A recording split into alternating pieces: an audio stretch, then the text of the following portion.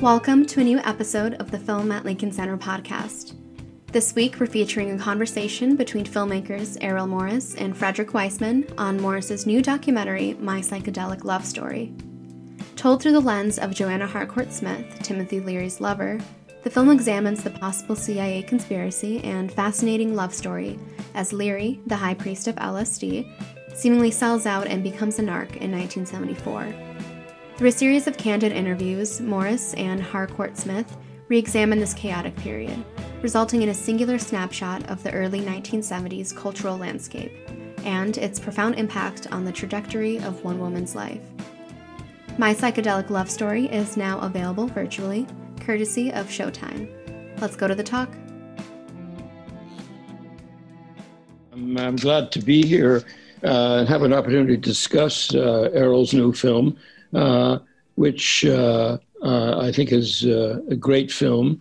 I'm a big fan of Errol's. The first film of his I saw was Gates of Heaven many years ago, and it's still, I think, one of the funniest movies I've ever seen. And The Fog of War is also one of the best movies I've ever seen. So it's a pleasure to be with you here, Errol, to discuss a psychedelic love story. What aspect of it would you like to talk about? Well, I'm not sure. I wanted to talk about your films, not mine. Well, let's talk about yours. That's the point of the evening. As a brief introduction with Psychedelic Love Story, I knew Timothy Leary because I spent a year as a grad student and I took one of his courses. It gave me access to the Concord prison. And Timothy Leary was one of the great all-time phonies. He was That's a competitive category. Well, it's a very competitive category, and I've met a lot of them. And I say that with absolutely no hesitation. One of his little tricks, for example, was he pretended to be deaf. And so he wouldn't talk directly to the person he was with, but he would turn so that the person had to talk to his ear. And he did that as a contemptuous way of discovering. He was doing scientific research. It was his way of discovering how the person who was the victim of that little ploy would respond. And one of my favorite lines in the movie is when Timothy Leary is being led to prison, and he asks people to think of him the way they think of Andrei Sakharov.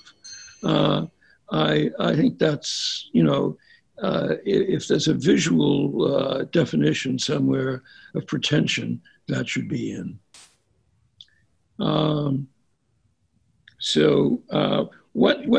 It's interesting in a clip in the movie when he's being taken away by the FBI and the California authorities, he references Andrei Sakharov.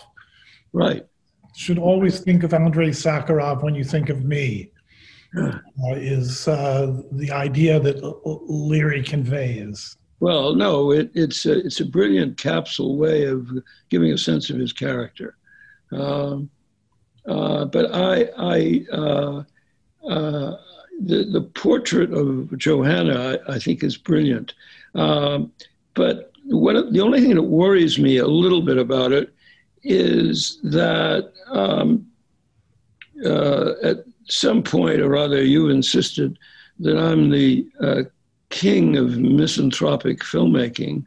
But I think, that's the equivalent of Louis XIV resigning his throne. Because I really think that I have no wish to compete with you in that department. And I think the portrait of Johanna is a wonderful example of that. Well, that's very kind. Thank you. No, I don't want to revisit this argument, although I still remain convinced that you, not I, are the king of misanthropic cinema. But thank you. Well, thank you for thinking. I don't even want to share the title with you.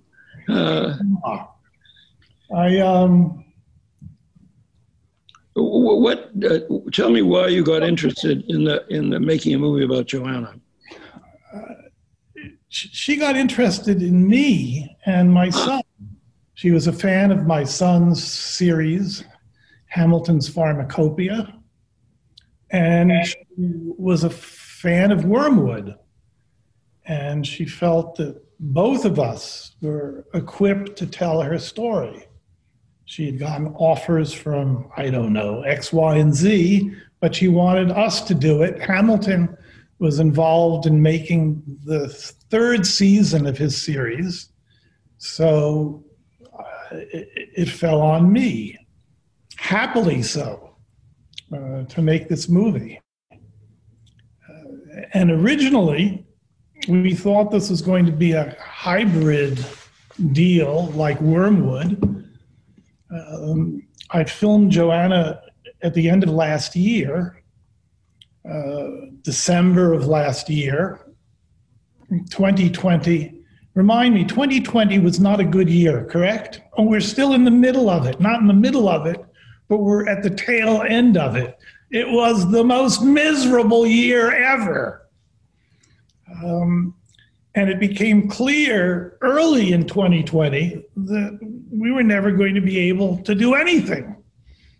We'd be lucky if we were able to shoot a drama in 2021 or 2022 or in the great hereafter.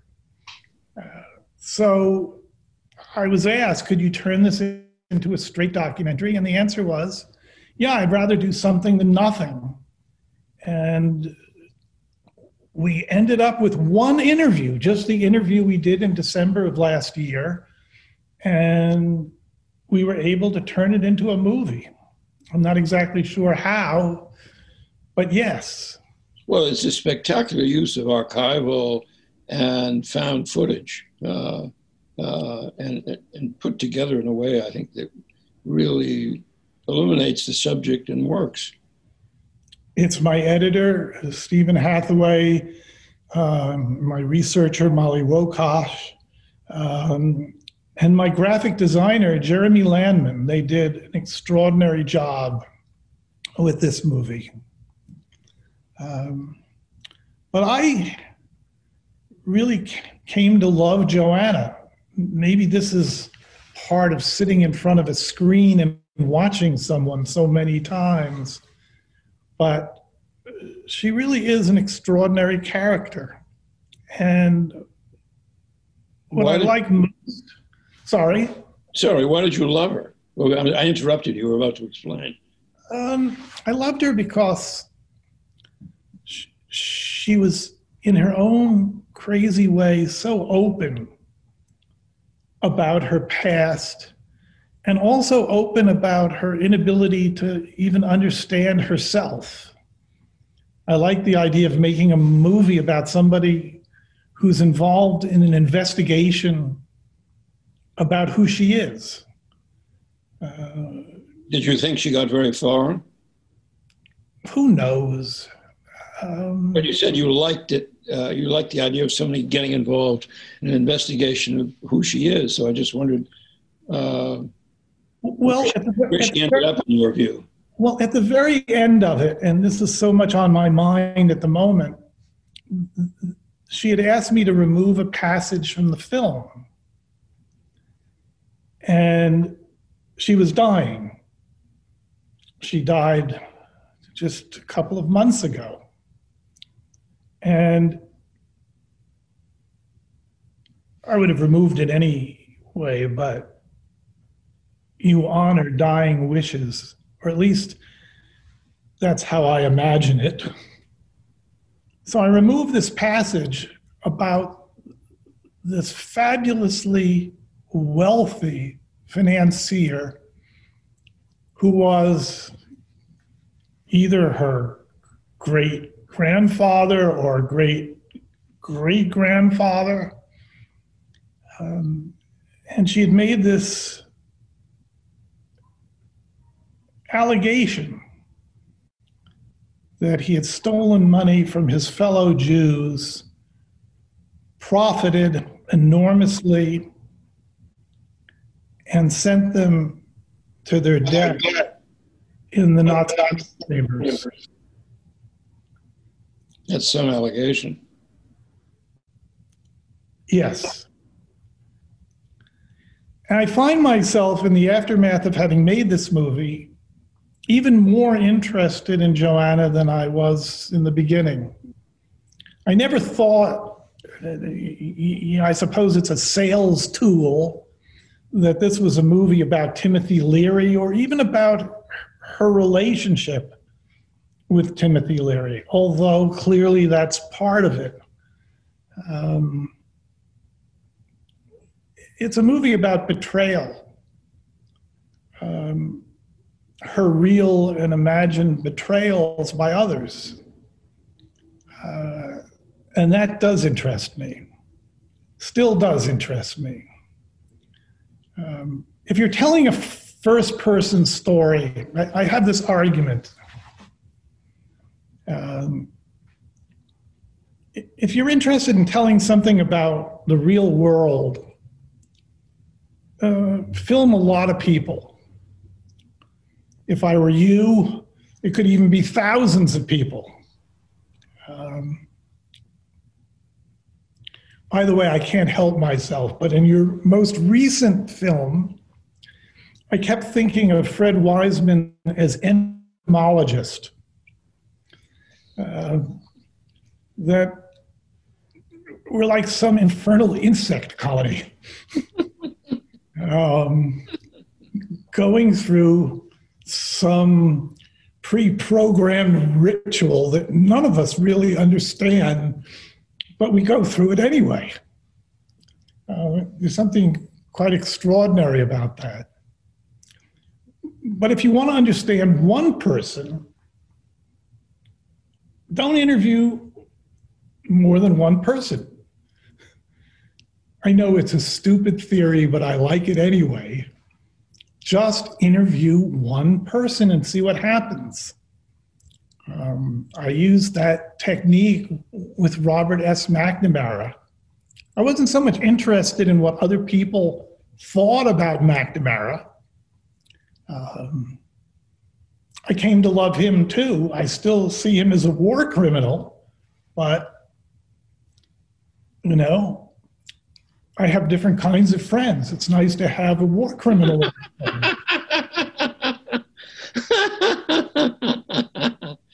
Yes, but one of the many great things about that film is that McNamara showed remorse.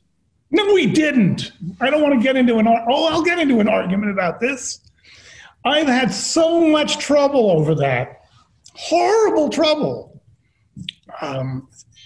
People looked at my Rumsfeld film and said, we didn't like the film because he doesn't show remorse. That should be your... That's not what I'm saying. But I know that's not what you're saying, and I'm sorry even to, by suggestion, saddle you with such a nefarious view.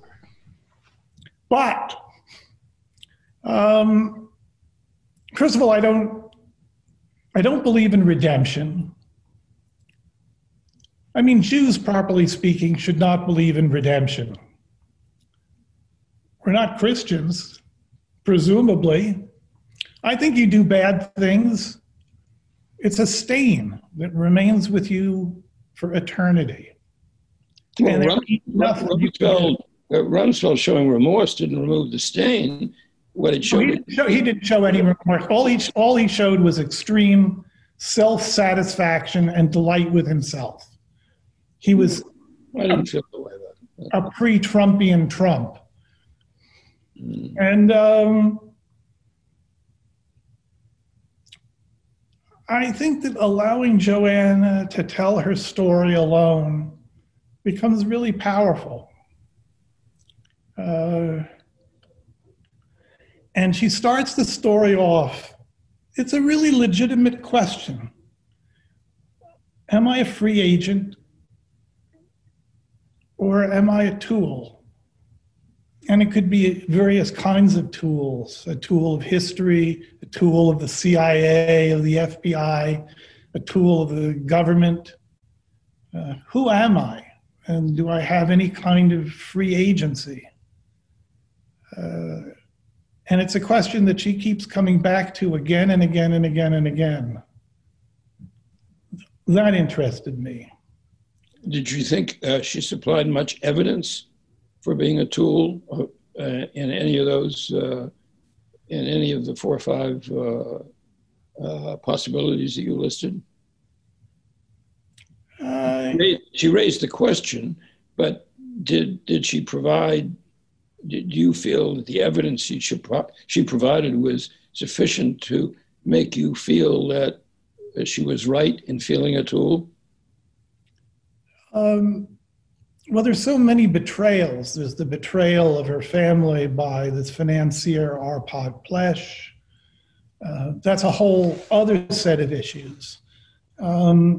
There's the role that she played in Timothy Leary's return from Afghanistan to the United States and his arrest, and the role that she played trying to get him out of prison after he was imprisoned, after he was incarcerated. I always think, well, did I try hard enough? I tried to figure out whether she was being used by the CIA. There's no doubt in my mind that the whole apparatus of the federal government was arrayed against Timothy Leary. Nixon, and his cohorts were armed for bear. They declared themselves enemies of the so-called drug culture. And Timothy Leary was, a most wanted man in America, perhaps the most wanted man in America. So, yeah, there's ample evidence to show that there was all of these forces arrayed around her. We contacted both the FBI and the CIA to get additional information. It's that great line, not that one should be satisfied with this sort of thing, but the great line, we can neither confirm nor deny that we have any information related to Timothy Leary and Joanna Harcourt Smith. There you go. Am I giving you the kind of answer you want? I feel that you are unhappy or dissatisfied with something here. Well, I think your vaunted intuition is right, because I was looking for evidence in the film to support her view, and I heard assertions of that point of view, but I didn't, and maybe I missed it, which is quite likely, but I didn't see evidence. And I know if you don't get the CIA or the FBI files, it's hard to have the evidence. But I didn't. I felt that it was all. I was interested in her speculating about it as an illustration of her character, but I didn't find her a particularly appealing person, because she also was she not only was betrayed, she was also constantly betraying. That's correct. Yep. And we have instances of her betrayals in the film. Yes, yes, absolutely, you do. But I understand the absence of specific evidence, but what interested me was her coy suggestion of being manipulated, but without her offering any evidence as to how that took place. Sounds like and I took that as a symptom of a problem of her character. And maybe I guess I misinterpreted it, because I thought, in a sense, without the evidence, that's what one of the things that you were exploring. Yeah, it sounds like the 2020 election. There's this idea, and I think it comes from me, at least in part, that documentary should be primarily concerned with truth, or the establishment of truth, or arguing for something being true. I found myself, as I get older and probably more senescent. What's so funny? The idea of your being senescent is funny. You know, Bertrand Russell, when he was in his 90s, was asked by an interviewer whether it was true that he was becoming senile. And Russell said, well, if I'm senile, I guess I would be the last to know. Well, good for him. Great response. Yes. I find myself increasingly interested in the elision of truth, the avoidance of truth. Yeah. Wormwood is as much an essay on the elision of truth as it is on truth itself. Here, it is really an excursion into how Joanna sees the world. Mm-hmm. It is inveterately first person, and it's about being lost. Mm-hmm. Being lost in the world, lost inside of yourself. In many ways, maybe it expresses how I feel about myself. I don't know. It's about being just abandoned and lost in the world and trying desperately to figure it out and failing. Yeah, I think that's a brilliant description of the film. And if that's what it is, I can live with that. In fact, I kind of like it. Yeah, well, so do I. Well, thank you. I've started to wonder why I'm even making documentaries anymore. I've labored making these carefully constructed things, whatever they are, and I find myself increasingly drawn to observational documentaries, even though I've never really done them. And I'm not sure I could, even if I wanted to. And I take the chief practitioner and the greatest artist of such a form to be yourself. Well, thank you.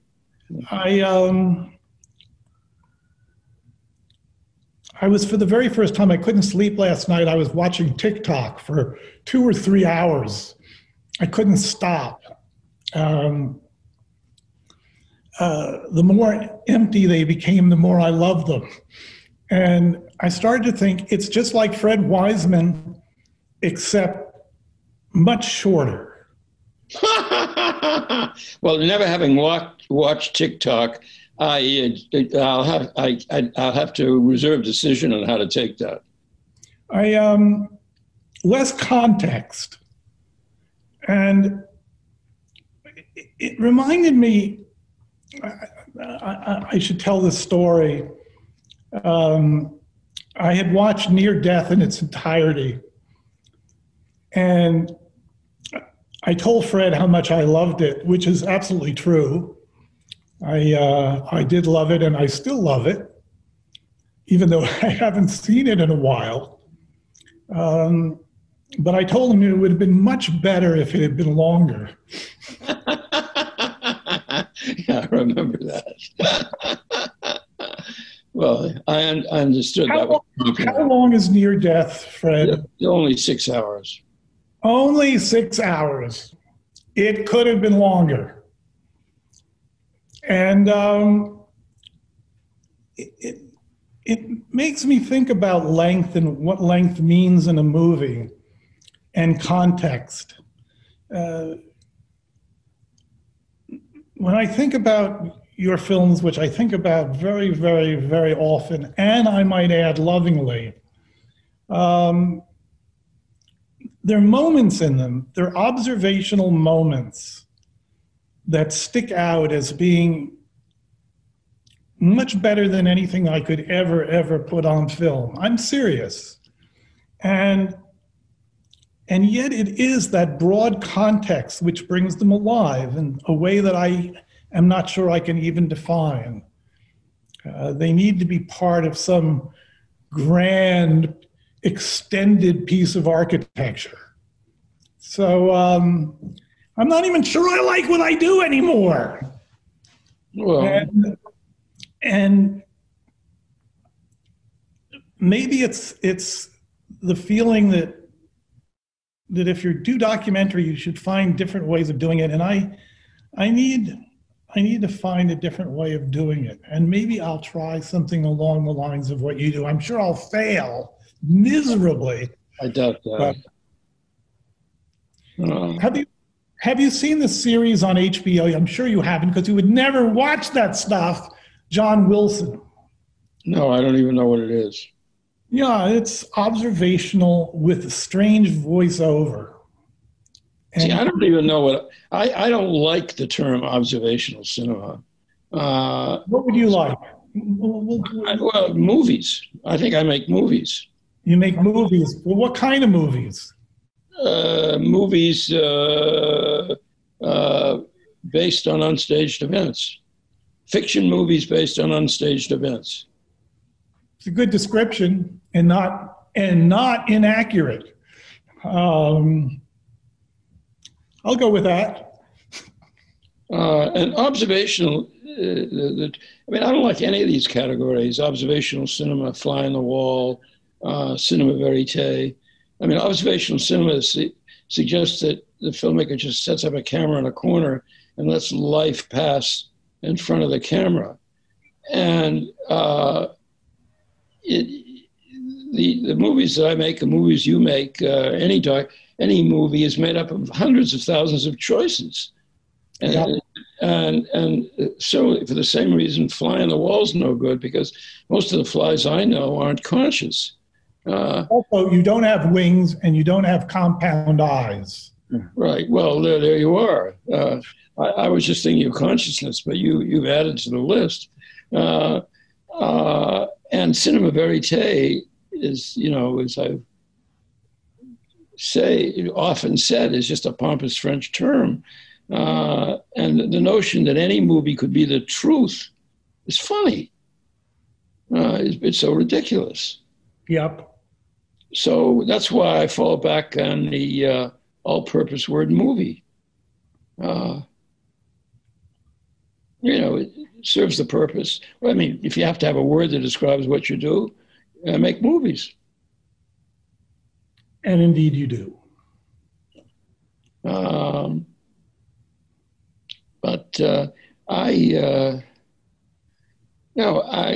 In your discussion and you're beginning to have doubts about what you're doing, I think you're leaving out something that we haven't discussed it, but I'm sure it's true of you. And it's not just my projecting my own interests. Making these movies is fun. It's interesting. It's intellectually demanding, and frequently emotionally demanding. And the complete absorption in a subject matter over a long period of time is the best way I found to pass the time. Can I tell you the best definition of fun I've ever heard? Yeah. It was the first interview I ever did 1,000 years ago. I was interviewing a police secretary in South San Francisco who was also a member of the American Nazi Party. And I asked her at one point, I know that you're really involved with your work as a police secretary and your work with the American Nazi Party.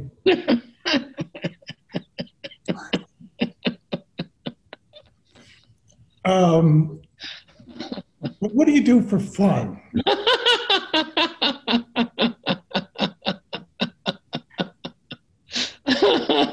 Great question. Right. Did she answer? She said, everything connected with the Nazi Party is fun. Well, there's somebody who enjoys their work. Indeed. So, yeah, my wife refers to my office as a daycare center for myself. And well, yeah, Julie has a great sense of humor. She does indeed, and she's absolutely right. It gives me something to do. You know, it's kind of a craft, probably better than macrame or potholder weaving, and well, so you're agreeing with me. I am. I dread it, but I kind of love it at the same time. Yeah. Well, because it's interesting and it does pass the time and it's absorbing and it has a result that pleases you. Yes. So can't knock that. Oh yeah, you can, but that's well, a different thing. Yeah, you certainly. Yeah, I mean, you would agree that it's pointless to knock it.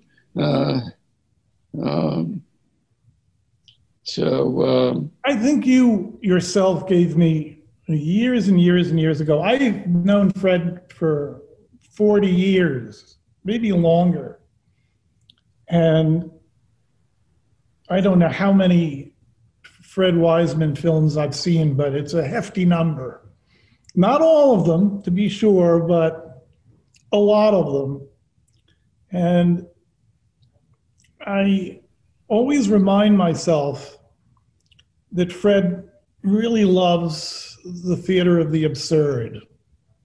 And he's created some of the great absurdist works of art of at least my time here on this planet. Absurd in ways that are really unimaginable. It's part of his great art. And I can still think about scenes.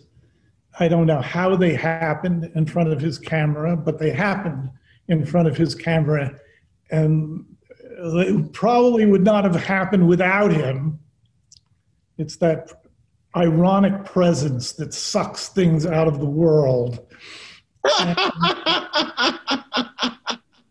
What? Oh, I'm jealous. I wish I had your literary gifts. Oh, don't be silly. You do. And I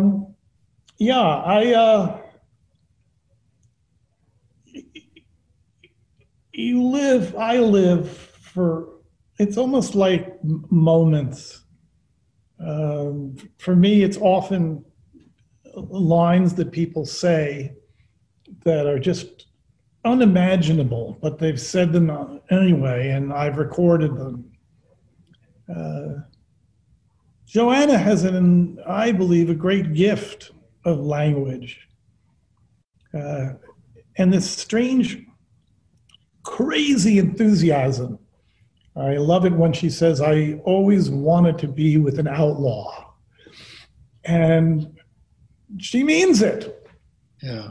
She's not just posturing or creating, she is creating a performance, but it's a performance also for herself, about herself. Yeah, I think that's a very good description, but to what extent do you think she was conscious of what she was doing? I don't know. It's one of the great mysteries about other people. I think it's not a mystery for me about you. You're conscious of what you're doing. Maybe yes and no. I try to be. But I don't know myself. Well, you're conscious of what you're doing in your movies. I mean, I can't speak outside of that because I just don't know. But it's probably true outside of it as well. But certainly in the movies, you know exactly what you're doing. You know the consequences of the choices you're making, because otherwise you wouldn't be making the movies you make. Well, if it's true, I'll go along with it. It sounds nice. Well, it has the charm of being true. Oh, that.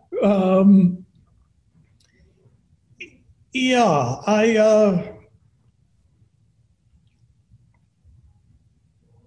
I find people so strange and so problematic. And I got into such trouble making this movie about Steve Bannon. And it was almost as if people writing about it had never seen a single movie that I had ever made, which they probably hadn't. But Bannon interested me. Well, with good reason. I mean, always have been, look, I'm a nice Jewish boy, or maybe a not so nice Jewish boy from Long Island. I've always been fascinated by the Nazis. And how did such a thing happen? Who are these people? And to find out that you don't have to look back to the 1940s in Germany, but you can just turn on your television set and be treated to a similar spectacle is really, really interesting. Yeah, well, I mean, I liked it, as you know. I liked the Bannon movie, and I think that's certainly what you're just describing came across in the Bannon movie. Well, thank God. The expression he hung himself. I'm not as confident as you are. And I don't mean this as condemnation. Actually, I mean it as a compliment. I do feel about you that you are in control of what you're doing. God knows I depend on other people in a way that you don't. You edit all of your own stuff. It's your cuts, your idea of one shot following another until you reach the end.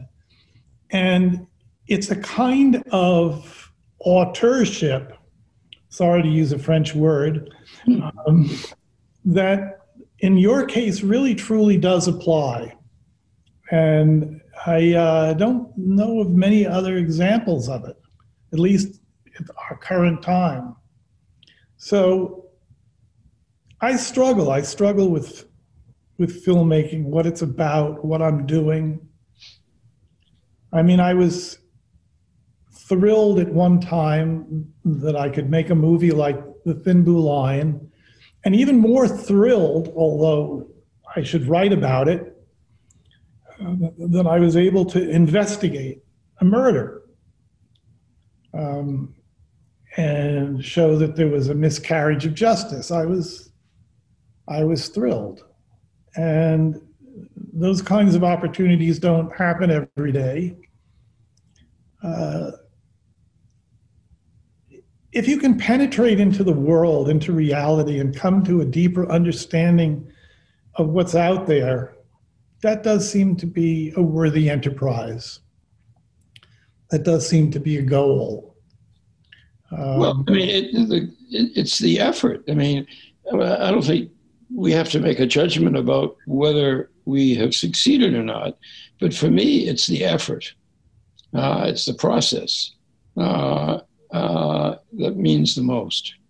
And obviously, I like it when people respond to the films, but and like them. But my kick, so to speak, comes from the work. Well, it's quite a collection of work. And sorry to make this about you. My apologies, but it's something that's really influenced me in so many ways. When I first met you years ago, you said, "How could you possibly like my work? It has wobbly scope all through it." The reference to handheld camera. I have noticed that in recent years, there's much, much, much more tripod-driven stuff than there was early on. And do I like that? Well, yeah, I kind of do like it. And do I like all of the tripod interstitial elements? Yeah, I do like them. And I've watched your work evolve over the years in interesting ways. Who knows what filmmaking is about? It's our attempt to grab a hold of the world in some way and understand what our place in it might be. But we all know that's going to be a failure. Well, yeah, it's us having a go at figuring that out. Whether successfully or not is not the point. It's the effort. Well, there's that stupid Montaigne line that I've always detested. It's the journey, not the arrival, that matters. Well, I was trying to avoid it in that stunningly cliche terms. You want to hear my version of it? Sorry? My version of it is neither the journey nor the arrival matters. Well, that's a good version of it, but I don't necessarily agree with that, because if I wasn't involved in the work, I'd be even unhappier than I am. Here's a question for you. I think it's some of my favorite scenes in Wiseman films, and you probably even know the ones that I love. I think I recently was interviewed about you for a New York Times article, and I talked about how much I liked the bowl of candy in your recent film. And they come out of nowhere, and yet I look at them with just, I would say, kind of almost a feeling of rapture. So here's my question. Do you finally see these in the editing room, or do you see them as they're being shot? I'm sure there's no rule of thumb, but... No, and the answer is both. Yes. And sometimes the big problem is to stop, not to laugh. And several times I've almost been rushed to the emergency ward needing sutures in my tongue because I bit through it so hard. But it's a combination of luck and good judgment. And being able to wait things out. Someone asked me why I liked interviewing so much once, and I said that I talk so much, it gives me an opportunity to shut the fuck up. That's a brilliant answer. True. I'm sick of hearing myself talk. It's time to listen to someone else for a change. And of course, we never hear your voice at all. Not any of these movies. No, but you know my point of view because I'm there in the choices that have been made. Indeed. And so could you enlighten me? Can you give me an example of where you had to bite into your tongue, quote unquote, because something you were watching was so hysterically funny? Well, there's a scene in a movie I made about an Anglican Benedictine monastery where one of the senior brethren, as they're called, one of the senior monks, is talking about his dislike of the other brethren. And as he's talking, a fly comes into frame and starts buzzing around. And just as he's talking about why he dislikes having people call him by his first name, he swats the fly. And so the fly swatting is a perfect expression of his attitude toward other people. And I must say, you know, my arm went under my armpit, because the timing was absolutely perfect. And it's still, I think, the single funniest scene in any of my movies. I could easily single that out as one of my very, very favorite moments in all of Fred Wiseman. That and the all-female team of castrators. Well, I was just lucky when I castrated that wolf. Indeed you were. The all-female team of castrators and the male janitor, the only male in the room, standing by an exit door with his hands folded over his crotch. Right. Well, he had to be present. He was just protecting himself. None of the absurdist writers, I feel, have come close to some of the things that you actually have recorded and put in your film. So to you, I don't have a hat, but hats off. Well, thank you, Earl. I'm wondering, is there anything else you'd like to say about Psychedelic Love Story? Because I think it's approaching the time where we have to answer questions. I always like that. Do you have a last question? It's almost like I'm being strapped into an electric chair and solicited for my last words before they turn on the current. Well, I didn't mean to induce that association. Yeah. The question is, am I Ethel or Julius Rosenberg? Well, you know, do you have to be one or the other? I mean, it'd be very trendy to be both. Yeah, I guess so. So let's hear some questions. Question. Curious why you didn't include the condemnation suspicion of Leary's complicity, FBI, CIA involvement by Angela Davis in the Panthers. They always saw him as suspect.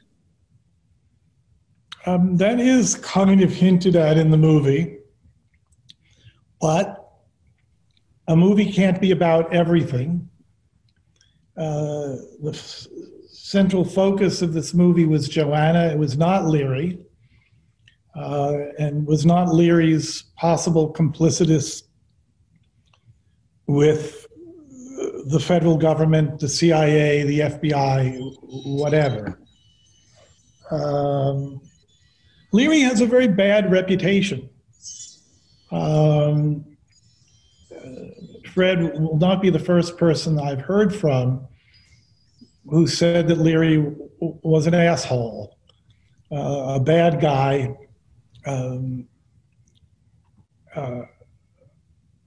Certainly the way he treated women, he used them, he discarded them one after the other. And Joanna clearly was brokenhearted by the fact that her relationship with Leary just came to an abrupt end for reasons, and perhaps maybe most of us who've been involved in love affairs that have ended where we wondered exactly what transpired, what happened, what did I do, what did they do. It left her bereft, clearly very, very, very sad.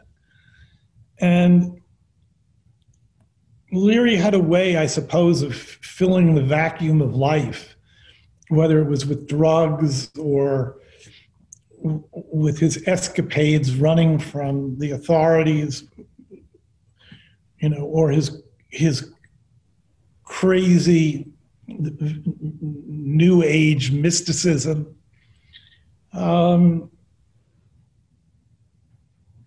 I left this project with a feeling that he probably was not the most appetizing character.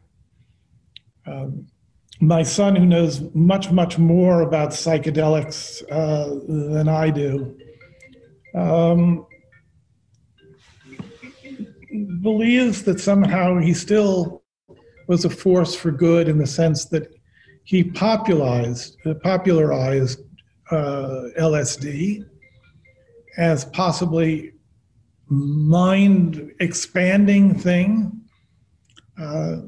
You can look at this so many different ways. For some people, Leary destroyed the possibility that there would ever be a beneficial use of psychedelic drugs. He helped criminalize them,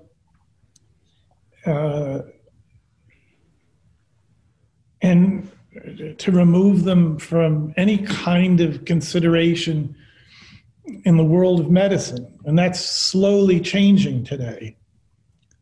But yeah, there was the good and the bad. Again, my movie is not primarily about Timothy Leary. It's the story of Joanna's love affair and what preceded it. Hope that is an answer, not entirely evasive, slightly evasive, but not entirely evasive answer on my part. Here's another question, Errol, for you. The interview was shot in a variety of different angles. How many cameras were used to shoot the interview? And did the cameras ever change position as the interview was shot? How did you determine what angles to use? I'm sure that they're referring to the way Joanna is shot.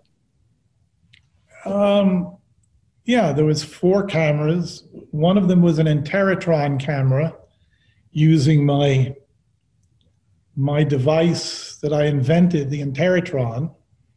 I stupidly never got it patented. And I can't quite say that it's ubiquitous today, but there's certainly many other filmmakers who have used it in one form or another. I fell victim, like so many people, to the New York Times. They published an article about me, I suppose similar to the article that's going to come out about Fred shortly, which I'm looking forward to reading. And they identified my device as the Interrotron. And I was flattered. I was enormously pleased. No one told me until about 1.5 years later, when I tried to patent my device, that I couldn't do it because it had appeared in the paper of record. You have 1 year after the first public announcement of your device to patent it, or else you're out of luck. So there you go. My greatest achievement. I'll never, ever, ever profit from it the way I should. Well, another question was Joanna able to see a rough cut of the film, and what was her reaction, if so? I showed her the nearly completed version of the film, and I was told that she watched it 6, 7, 8 times the week that she died. She watched it over and over and over again, and she loved the film and was deeply grateful that I had made it. She felt that in some way it had captured her. And did I like hearing that? Yes, absolutely.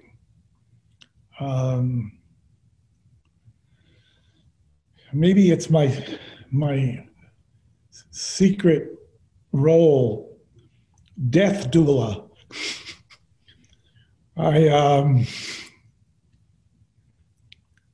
Giving comfort to people as they're dying. I'm really glad she saw it. I'm really, really delighted she liked it.